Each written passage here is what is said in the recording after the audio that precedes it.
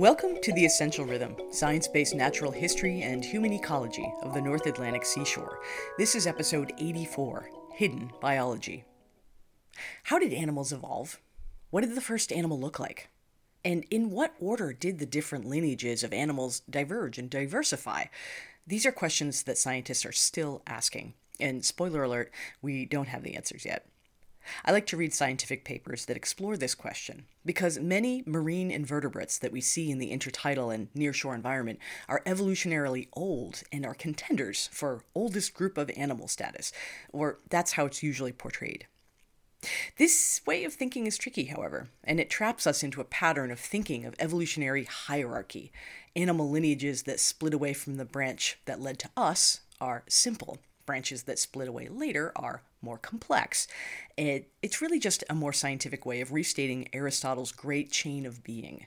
At the bottom of the chain, you find rocks and minerals. A little higher up are plants, then non-human animals in order of complexity and mobility, and then human animals at the top.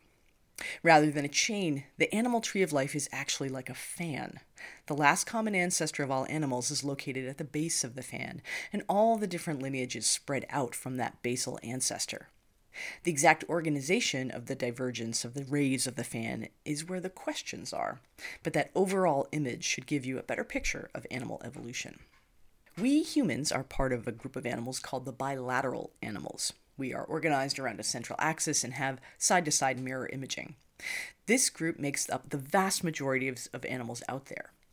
There are 4 groups of animals currently recognized as not bilateral, and those are the sponges, cnidarians, which include jellyfish, anemones, and coral, ctenophores, which are comb jellies, and placozoans, which are incredibly simple little worm-like animals only discovered in the 19th century creeping around on the side of a glass aquarium. It's the resolution of the placement of those 4 lineages at the base of the tree of life that keeps evolutionary biologists up at night.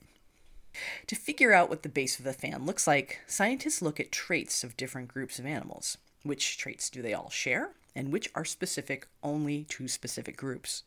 Which traits seem to lead all the way back to a potential first animal? And in modern biology, when we say trait, what we really mean is gene. Scientists have methods now of comparing the DNA sequences of the genes from animals in these different groups and seeing how similar or different they are, or if they do the same things in each group. I just had my marine zoology students read a 2015 review paper that calls out the research community for missing key traits in some of these non-bilateral groups of animals. They call this hidden biology.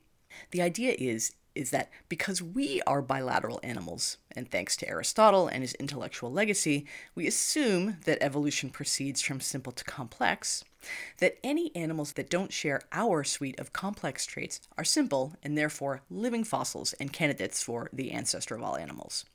The paper highlighted the hidden biology of ctenophores and sponges as examples of characteristics that are typically overlooked but demonstrate the complexity of both lineages. Things like the unique sticky cells on the tentacles of ctenophores. There's no analog in any other animal.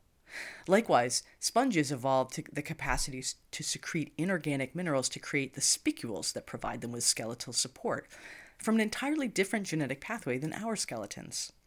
My favorite lines from the paper are, quote, "Sponges and ctenophores are not primitive living fossils or the ancestors of other animals.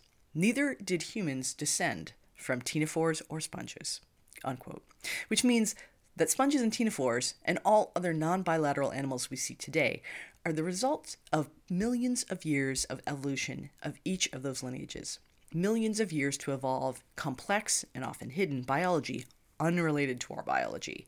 They aren't a link in the chain that led to us.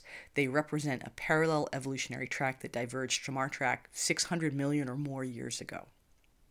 We still don't know what that last common ancestor was, what it looked like, but thanks to understanding our biases as scientists, I now know that it probably didn't look like a sponge or a ctenophore.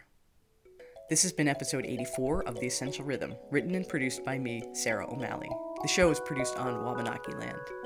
Did you know you can find this show as a podcast? Go to weru.org to learn more. The theme music is Lightstream by the artist Siddhartha, used by permission through Creative Commons. Thanks for listening and join us next week.